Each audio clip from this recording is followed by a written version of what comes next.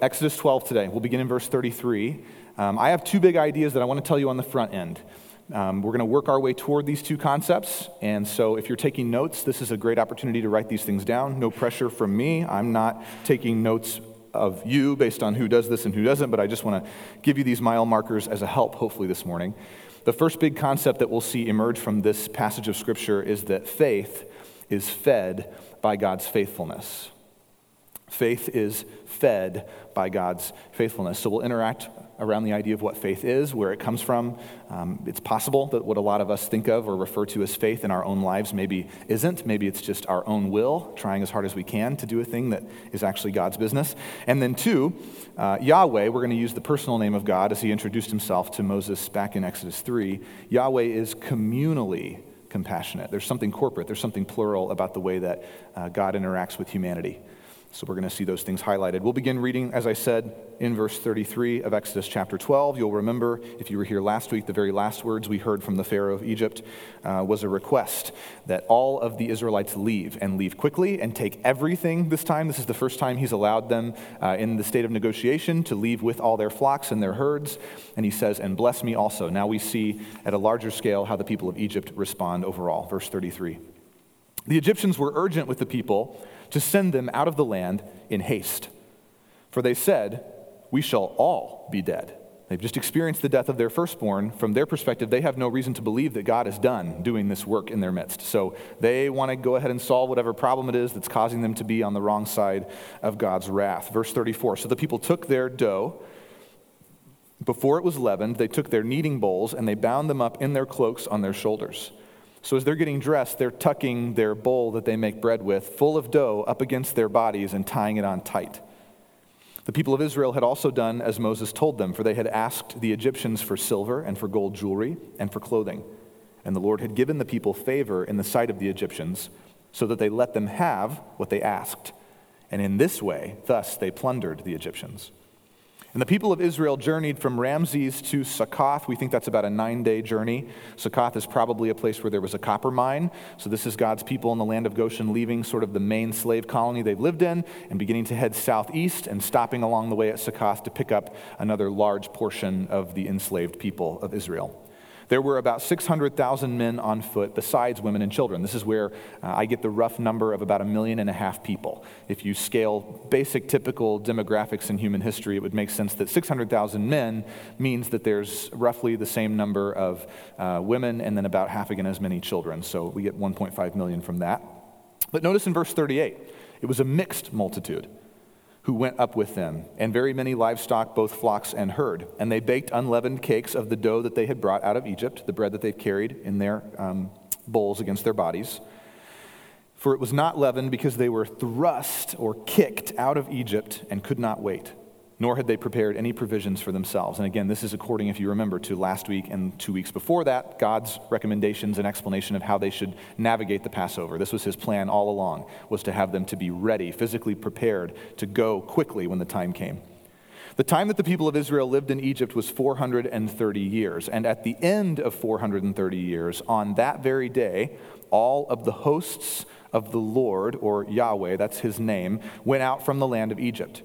It was a night of watching by Yahweh to bring them out of the land of Egypt. So this same night is a night of watching kept to Yahweh by all the people of Israel throughout their generations. Do you remember when we started this book in February? Many of you were not here at that point. You might have even lived in another state and have since moved here as part of your job or the career path that you're on. We began the book of Exodus looking at the book of Genesis. So we started at the beginning of the Bible. We tried to analyze Genesis in 2 weeks. And the very end of that second week of looking at the book of Genesis, we met a guy named Joseph. Joseph was a son of a man named Jacob. You may have heard people say Abraham, Isaac, and Jacob. Those three names go together a lot of times when we talk about God. You may have picked that up if you were a participant in Sunday school as a kid or you ever went to a vacation Bible school. Well, at some point, Jacob gets his name changed to Israel. And this is where we get the name Israel. God told Jacob, I'm going to change your name. Jacob means deceiver, but I've changed your life. So I'm going to give you a name now that has to do with me and the providence that I'm going to create in your life. And not just your life, but as I keep my promises to Abraham, your grandfather, to build a nation out of you biologically, I want everybody to think of us as a new nation, as Israel, as my people.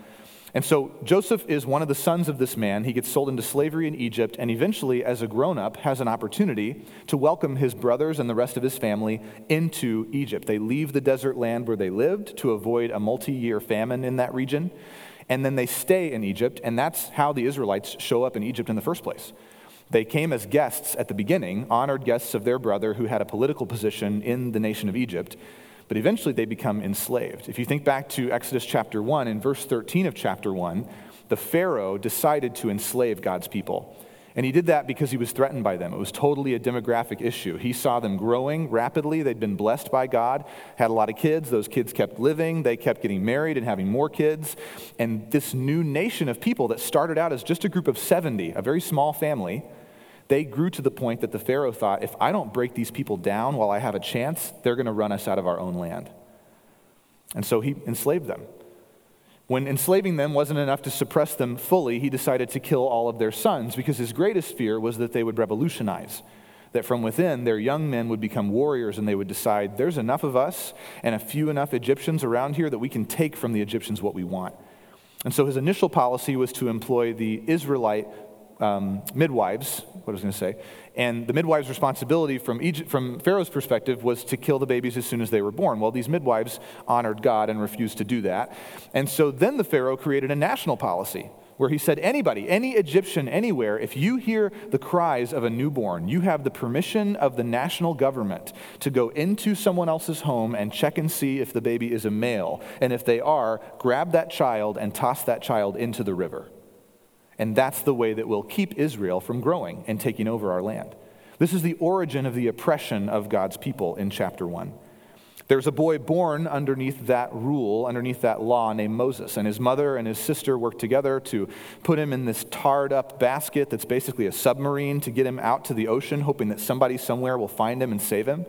Ironically, God leads the daughter of the Pharaoh himself to find the baby, and God subverts even Pharaoh's own household, such that his daughter is the one to rear and raise this Hebrew Israelite boy in the home of the Egyptian king, so that Moses grows up understanding and knowing a lot about the ins and outs of Egyptian life and being perfectly equipped to set his people free. He tries to do that at the wrong time. He murders a man, flees to the desert, and stays there for 40 years. And in the meantime, we saw this at the end of chapter 2 of Exodus, the people of God cry out. And the Bible doesn't say they cry out to Yahweh directly by name. They just cry out to anybody who might be listening. At this point, 400 years into their being enslaved in Egypt, they've probably embraced the Egyptian gods. They're probably expecting the very same pantheon we've seen God dismantle across the 10 plagues to be who will deliver them, to be the cosmic power that answers their call. But instead, in chapter 2 of Exodus, Yahweh says that he hears them, he sees their affliction, and he becomes familiar with it. The Bible uses the word know. He knows what is going on with them. When we see in verse 42 of what we just read that this is a night of watching by the Lord, what the Bible means is that God was watching, personally focused on the events of the night of the Passover. That he's dialed in. He's laser focused on this specific set of actions, what's going to happen to lead his people out of Egypt. And the reason he does that is to make sure that he saves his people in exactly the same way that he promised. And I could say that in the plural sense, in the same ways that he promised. This brings us to our first point, that faith is fed by God's faithfulness. When we read Exodus 12, we see a comprehensive follow-through on the commitments that Yahweh has made up to this point. So I just want to rapid-fire highlight a few things for you. If you haven't been here for this entire series, I want you to notice the specific weird ways that God works out the salvation of his people the night of the Passover. They have directly to do with his promises prior to this. First is Exodus chapter 3, verse 8. This is the first moment that Yahweh speaks to Moses his intention of setting his people free.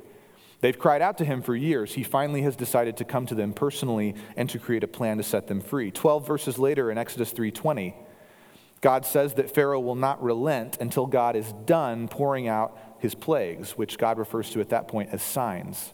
This is why in plague 7 and again in plague 9, when we see Pharaoh's heart hardened, we're not supposed to be surprised by that. Because A, it's all Pharaoh ever wanted was to have the internal strength to resist Yahweh and to somehow prove himself to be divine and good enough and strong enough to not need God. But at the same time, it also justifies God's ends because he made a promise to his people that that's exactly how it would go. The following two verses in chapter 3, verses 21 and 22, God promises that Israel will not leave Egypt empty-handed. This seemed impossible if not improbable, totally impossible to God's people, that they would be slaves, yet when the time came for them to leave the nation of Egypt, they would have more money, that the Egyptians themselves would end up funding the Exodus. What are the odds of that? Well, God says 100%. He's going to make it happen. 3 chapters later in Exodus chapter 6, Yahweh promises that by way of his salvation, he will make personal introduction. This will become his name tag. The Exodus will become his qualifying statement into the lives of his people, that for generations they will be known as the people who were set free from Egypt. This will be the source of their national identity. And to the same end, in Exodus chapter 7, Yahweh says that his judgment upon Egypt will be his personal introduction to the Egyptians. As we read ahead in the rest of our Bible, whether it's in the remainder of the narrative of God's people moving into the Promised Land, the books of Joshua and Judges, or if it's within the Psalms, even at parts of the New Testament, non-believing people have heard of God when God's people encounter them just randomly, whether it's in war or they cross paths and decide to trade a little bit on their way. The reputation of Yahweh in that region for thousands of years is rooted in the Exodus. The Exodus is God's story in the Old Testament. It is the thing he has done that sets him apart from every other power and every other entity on the face of the planet. And then finally, just a couple of weeks ago, we read these verses that in Exodus 12, Israel would leave Egypt rapidly. When the time came, they would go quickly, and they would go in unison. They would leave all together. So all of these promises, hopefully you picked up on some of them, are fulfilled when God's people finally leave, when God releases what the Bible calls the destroyer to come and wreak havoc among the houses of the people of Egypt. He is following through. Now, if you're a believer, what I hope is true for you is that you would say, duh, this is how our God works, right? We have lived experience of his faithfulness. But I'm afraid that that's not always the case. I'm afraid that sometimes we've been told that we need faith so badly that we skip all of the steps between not having faith, and we just try to white-knuckle this sort of mental assent, and then we label that as faith. That I'm just going to try in my own strength to believe a thing that really seems impossible to me, and I can tell you the litmus test for that is when your life finally gets hard, that thing it'll just disintegrate in your hands. That self-contrived, self-sourced sense of commitment to the divine will go away when it seems like the divine has gone away from you. That's the way that our hearts react. But the author of Hebrews in the New Testament seems to think that faith is critical. If we're going to have any kind of meaningful relationship with God, he says in Hebrews chapter 11, verse 6, that without faith, it is impossible to please God, to make God happy, to have a relationship in which God appreciates our presence in that relationship. He says, this is what I mean by that. Whoever would draw near to God must believe that God exists and that he rewards those who seek him. So what is faith? Faith has been defined as believing in what cannot be seen, a sort of Hail Mary guess into the future, that based on enough people who love me, I guess I'll believe a thing that I don't necessarily have a lot of evidence for. And that's a weak and flimsy definition. I know many of you would define it differently than that, but as a person who spends a lot of time meeting with Christians, that seems to be the functional definition of faith, is I hope it works out. I know God could do it. I think my odds are a little bit better inside the church than outside the church, but it's not a sense of assurance, not really. It's not a sense of belief or learned or lived promise on God's part that proves to us that he's reliable. So to me, I think it's better and easier to think of faith in terms of what it does. What is its function? That may be a more helpful thing to define than necessarily what its substance is. So I'll say this to you. I think that faith is where our physical, finite, limited reality makes contact with the unseen reality of God. His spiritual realm. To quote the Apostle Paul in Ephesians 6, the heavenly places. There is an element of creation that's outside of what your five senses can interact with. And I believe that faith operates as a catalyst for us ultimately to live according to Jesus' expectations. Because faith understands that God has a method to him. Faith has this learned, lived experience where God has proven himself to be reliable, where he's proven himself to be faithful.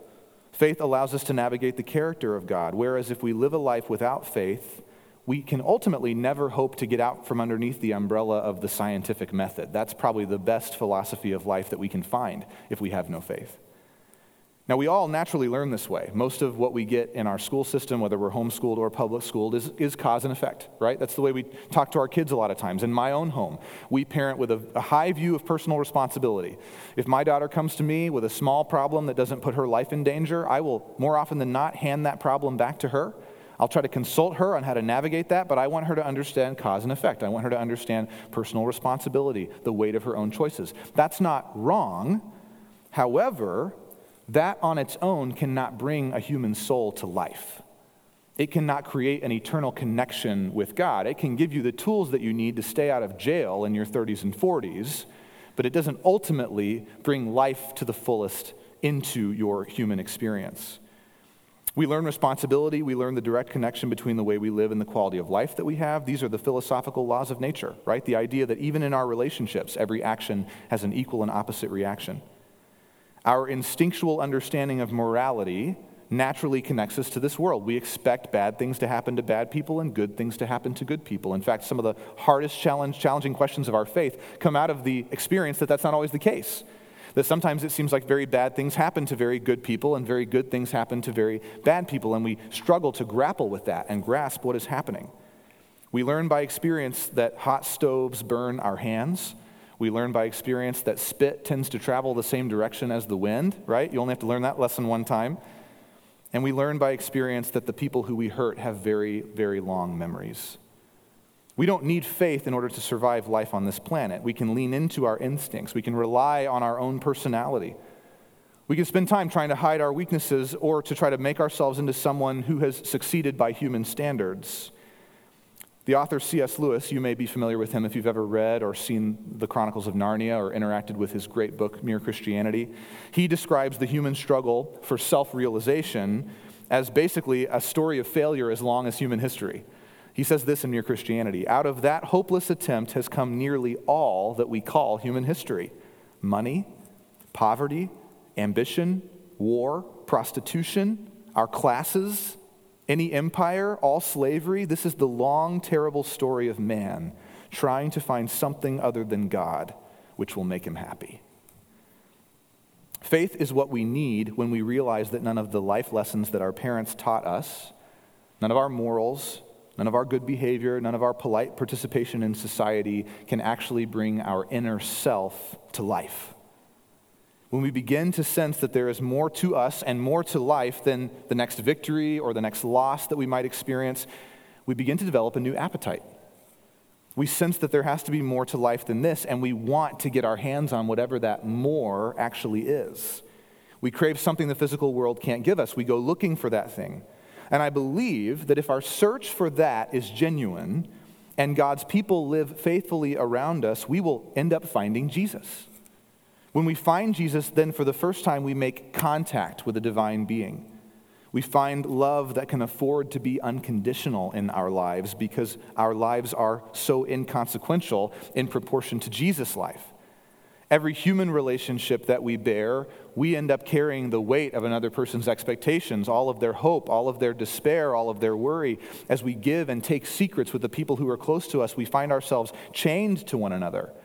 Now, that's a negative perspective. For the believer, that can be life-giving community, but ultimately, our souls can barely bear the weight of our own lives, let alone each other.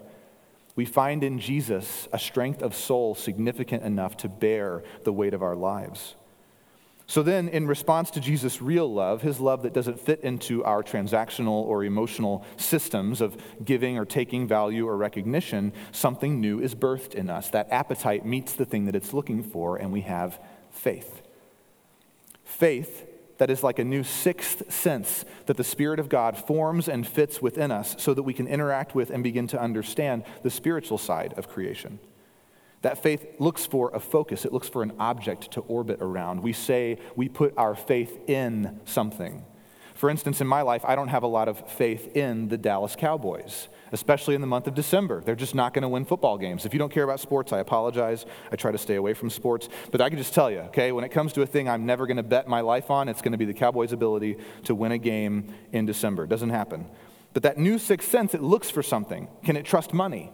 Well, it tries at first, right? If I could just make more money, I'd have more security. I could increase the margin in my life. This is the great lie of the Enlightenment, that if we can industrialize and mechanize things, we'll have more time to do what we want, yet we work more now today than we ever have in history, because now we're competing with the very systems that we built that were supposed to give us rest.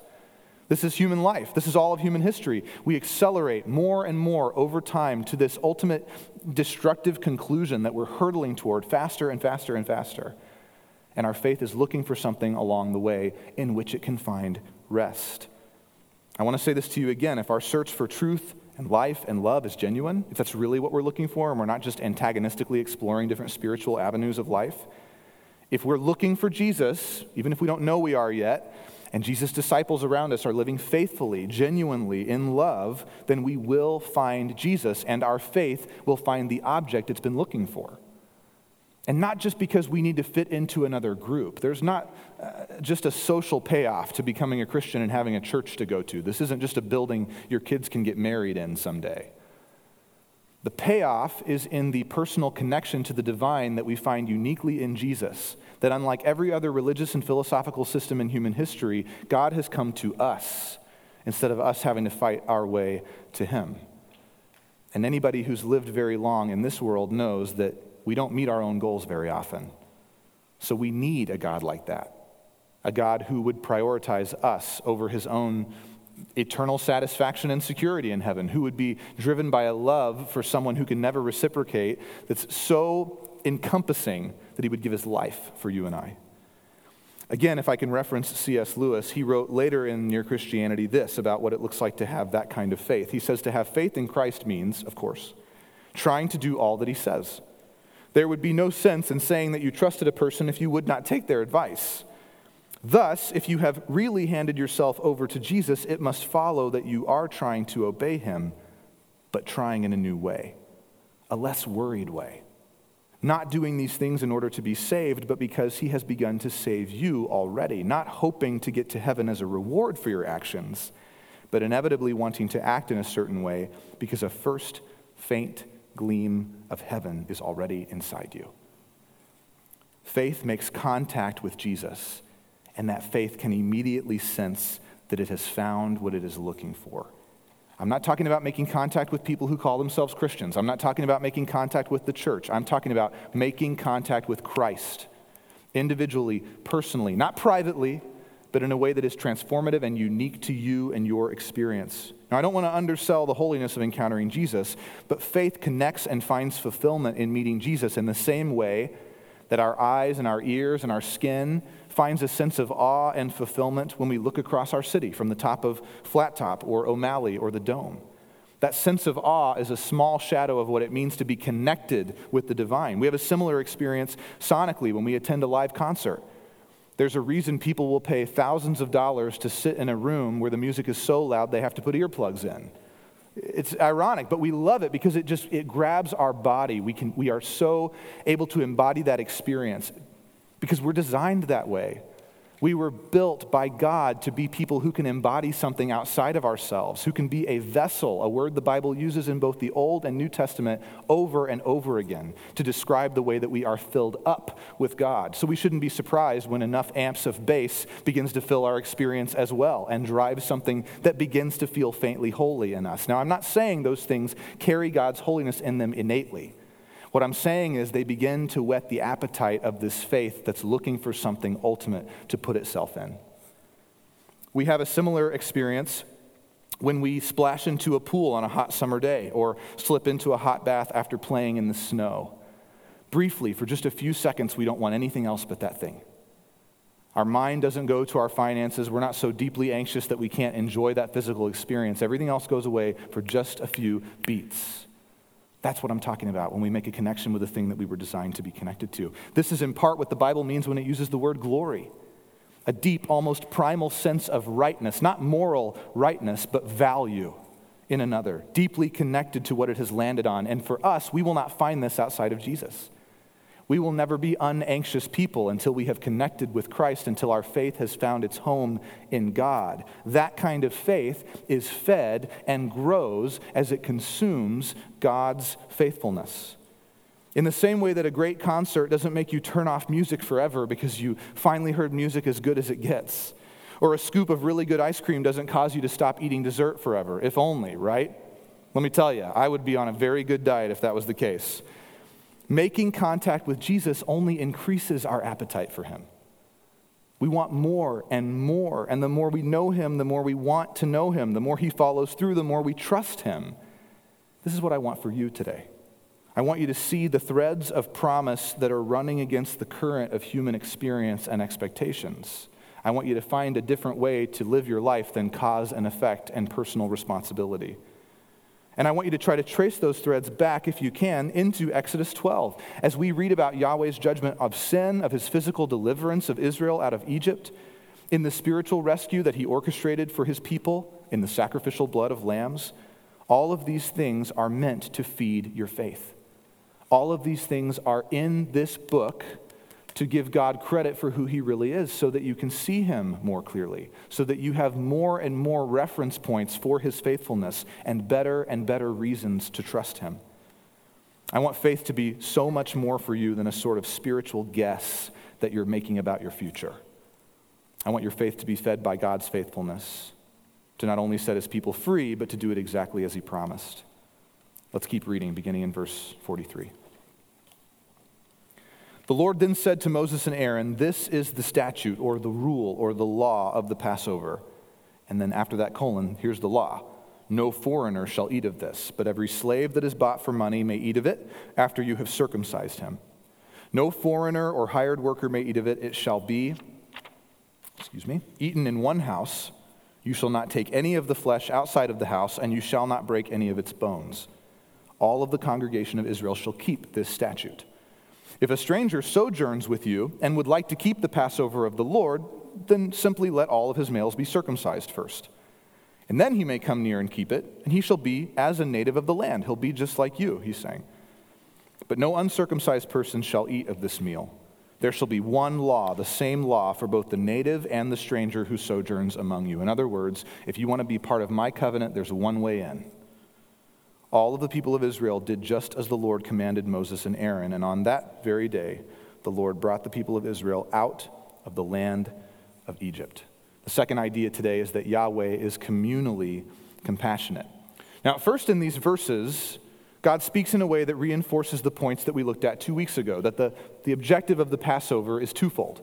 One, it's designed to be unifying for God's people, but it also functions to set them apart from the rest of humanity. We talked about holiness and unity and how they're always in tension for the believer. And that's a theme that shows up even as God is first birthing his people out of the nation of Egypt. But then God draws a dividing line here in these verses. And he uses a common point of friction in our context to do so. He leans into nationality as a reason to separate people from one another. And that doesn't make a ton of sense initially if you're a person who has followed Jesus very long, because Jesus doesn't seem to acknowledge nationality very often, if at all. We have to pay really close attention to God's differentiation between his people and what verse 45 calls a foreigner. Because if we read it at face value, I promise you, you will misunderstand what God is talking about. Think about what nationality means for the Israelites at this point in their life as a nation. For them, 100% of who they are is defined by having been delivered. That's all. That's it. It's the only thing that makes them different from anybody around them at this point. They have no land to claim. There is no border for them to defend. They have no culture at all of their own. They're just Egyptians by culture. It's all they've known in the land of their captors. And they barely even have their own language. Chapters later, in the way that God lays out his first set of laws for his people, God hints at the idea that the youngest people among Israel who've been set free don't even know Hebrew or Aramaic. They're such products of their culture that they only even speak Egyptian. So these are not people who can easily discriminate against others. If an Egyptian snuck into their midst, how would they even know? I mean, yeah, maybe he wouldn't or she wouldn't bear the scars of slavery, but aside from that, if they hunched over enough and wore their bowl in the same way and had on the right robes, you'd never know who God's people were physically based on their external qualities. These people are weak. They have no military ability. They are basically nomads, and they just finished several lifetimes worth of slavery. And so you know that they carry many mental and spiritual scars in addition to the physical damage that slavery has done to their bodies. The only thing that they have that can bind them together is God's unconditional love for them. And they have two little feasts, each about a week and a half long, that allow them to participate in being called out by God. Their nationality is based 100% on having been saved by God. So when Yahweh identifies the foreigner in verse 45, he's not speaking so much about people from other countries, at least not at this point in the life of Israel, but he is speaking of people who are foreign to the experience of the Israelites. People who are not from out of town, but people who are from outside of the covenant. Now, given that context, his command makes sense, right? The sign that marks Israel as his people is only to be participated in by God's people. This is a family boundary. It's not really a nationalistic or even an ethnic boundary at all. God is setting a boundary around his people by way of an act that he gave to his people to remind them of their identity. It would be foolish to try to remind somebody of an identity that they don't have. That wouldn't make any sense at all. In a way, this begins to sound communal, but it doesn't sound too compassionate because God seems to be restricting part of his blessing to only a few people. That compassion comes into view in verse 48. God communicates that in order to be a part of this gathering, the Passover, these two feasts, the Passover and the Feast of Unleavened Bread, which are back to back, in order to do that and to participate in a living memory to embody God's salvation, all a person has to do is embody the sign of his covenant promises. And if they want to do that, then based on the promises God made to Abraham, the only covenant that hangs over his people at this point, simply the males have to be circumcised. Now, in 2021, circumcision is controversial, and it is significant in the life of a man, okay? We have sterile operating rooms today. We have really sharp tools. We have medically trained experts wielding those tools.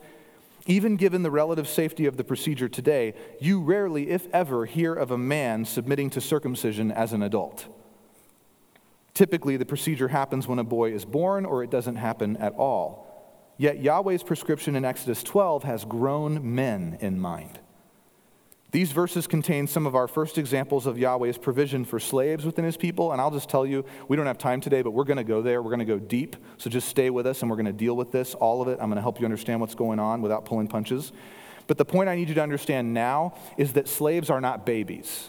So our concept of circumcision happening pretty close to birth, not what God is talking about. The same could be said for sojourning strangers who have entourages of men and women who work for them. They are also not babies. This provision is for grown-ups. Yahweh is making a way for men and women to enter into his people. And because they can't do that by crossing a border or saying a pledge or passing some kind of test of patriotism, then they need to embody the sign of salvation, the thing that it is that binds the people together in the first place. So circumcision becomes the doorway through which fathers and husbands have to pass if they want their families to participate in Yahweh's annual communal feast. If they want to live under the banner of God's covenant, then they will take that covenant seriously by embodying it. And only those who take the covenant seriously are going to be willing to experience circumcision by way of bronze knife and a large flat rock in 1400 BC. This is a significant life-changing event. Am I being clear with you what it is that we're dealing with here? Okay, men, you can unclench yourselves, okay? Here's why this is compassionate. We're going to move on from that concept. Because anybody can get in on what Yahweh is doing. Anybody, literally anybody can. Any human being who's willing to embody the sign of the covenant can participate in the blessings of the covenant. This includes other tribes who were also enslaved along with Israel in the nation of Egypt. It even includes some Egyptians. In verse 38, when the Bible tells you that a mixed multitude went out of the land of Egypt, that includes at least some ethnically Egyptian people. People who earlier in the process of the plagues acknowledged what Yahweh was doing, realized he was the only God who had any power, and submitted their lives to him. Even people from among the oppressors of Israel can join them under the umbrella of Yahweh's covenant if they are willing to be cut. If they are willing to be identified as belonging to Yahweh instead of all of the gods of Egypt. The communal compassion, the blessings of God are available to anybody who wants to join in. And if we can just think briefly about the New Testament, in the Gospels of Jesus, this model follows what happens in Exodus 12. If you think about what Jesus does, his first action, his first public huge step into the world is the cross itself. He sets his people apart while still binding them together. It mirrors God's expectations of the lamb's blood above the doors at the Passover. Jesus' sacrifice becomes the basis for all Christian community, and the righteousness that he gives us sets us apart from the world around us. Now, into this covenant community, Jesus speaks primarily by way of the Apostle Paul. This is majority showing up in the epistles in the New Testament. God speaks expectations and possibilities about what it means to be a part of his body on earth, to become his new kingdom, to become temples, to quote the Apostle Paul, of the Holy Spirit of God. And he marks us in a similar way to how he marked the people of Israel. Our sign today is water baptism. We immerse ourselves in water to show the world and each other that we have died with Jesus and that he has raised us into new life. This is our passing over from death into life, like the Passover. Similarly, the other sacrament that we hold, the communal event in our regular lives as Christians, is to gather to eat the same meal that Jesus ate with his first disciples before his death. And just like Yahweh's boundaries around Passover, we have boundaries around that communal meal. If you've ever been here when we've taken communion, we did this a week ago. We try to politely ask you, if you're not a believer in Jesus, to refrain, to abstain from the meal because you are currently outside of the sign of the new covenant. If you've not submitted to baptism and therefore communicated that Jesus has saved you, then the meal is essentially meaningless for you. But just like Yahweh's provision for inclusion in his covenant community, all of us who are born today outside of God's covenant community, which is all of us in this room, we have access to the covenant if we align ourselves with Jesus, if we will participate in the sign of his communal compassion. And if I can bring us back full circle to land the plane here, we, this new covenant people, we now collectively have all of the scriptures to feed our faith. That's the gift of the Bible. It's a source for that faith that's looking for a place to put itself, that is inexhaustible. I've known people over 100 years old who've been reading the Bible for 80 of those years, and every day when they open it, there is some new insight for their soul. That is a source for your faith that will not be exhausted, uniquely. After 80 years of marriage, it's possible. You may know the person that you've married inside and out. There may be no changes, no surprises. Probably not. But I can guarantee you that even if that relationship becomes stale and predictable, that person who is most close to you in life, that your relationship with Jesus never will be. A.W. Tozer said that eternity is like waking up every morning with something new to learn about God forever. Something new, some new thing that re-triggers that response in you that says, this is incredible, this is amazing, it's unparalleled. That's what we have to look forward to, but it begins for us today, and we can access that kind of food for our faith in the Scriptures. We remind ourselves of God's faithfulness when we gather under Jesus' authority to hear the word preached. We remind each other of God's faithfulness when we gather around the waters of baptism to share and participate in the new sign of the new covenant. We encourage faith in one another when we eat the communal meal together, remembering what Jesus has done for us and embodying that sacrifice.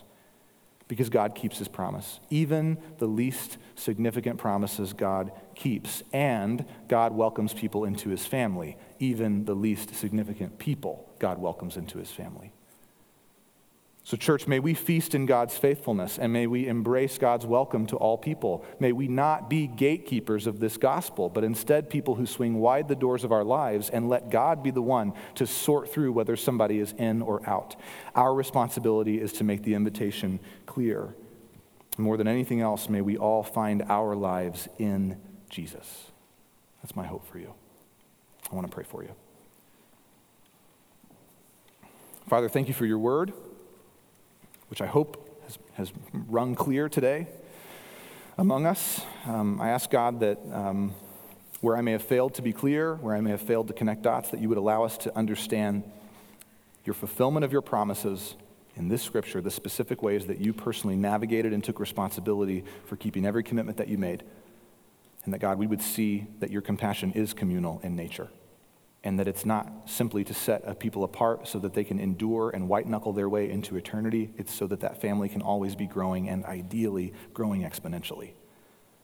So I ask God that we would be those kind of people, that we would be expectant that you are going to grow your family, that we would be people who can clearly communicate the way in, the method that you've made, such that we can find ourselves underneath your covenant blessings. We love you, God. We thank you for binding us to one another, for making us who were many into one body in your name. And we ask these things in the name of Jesus.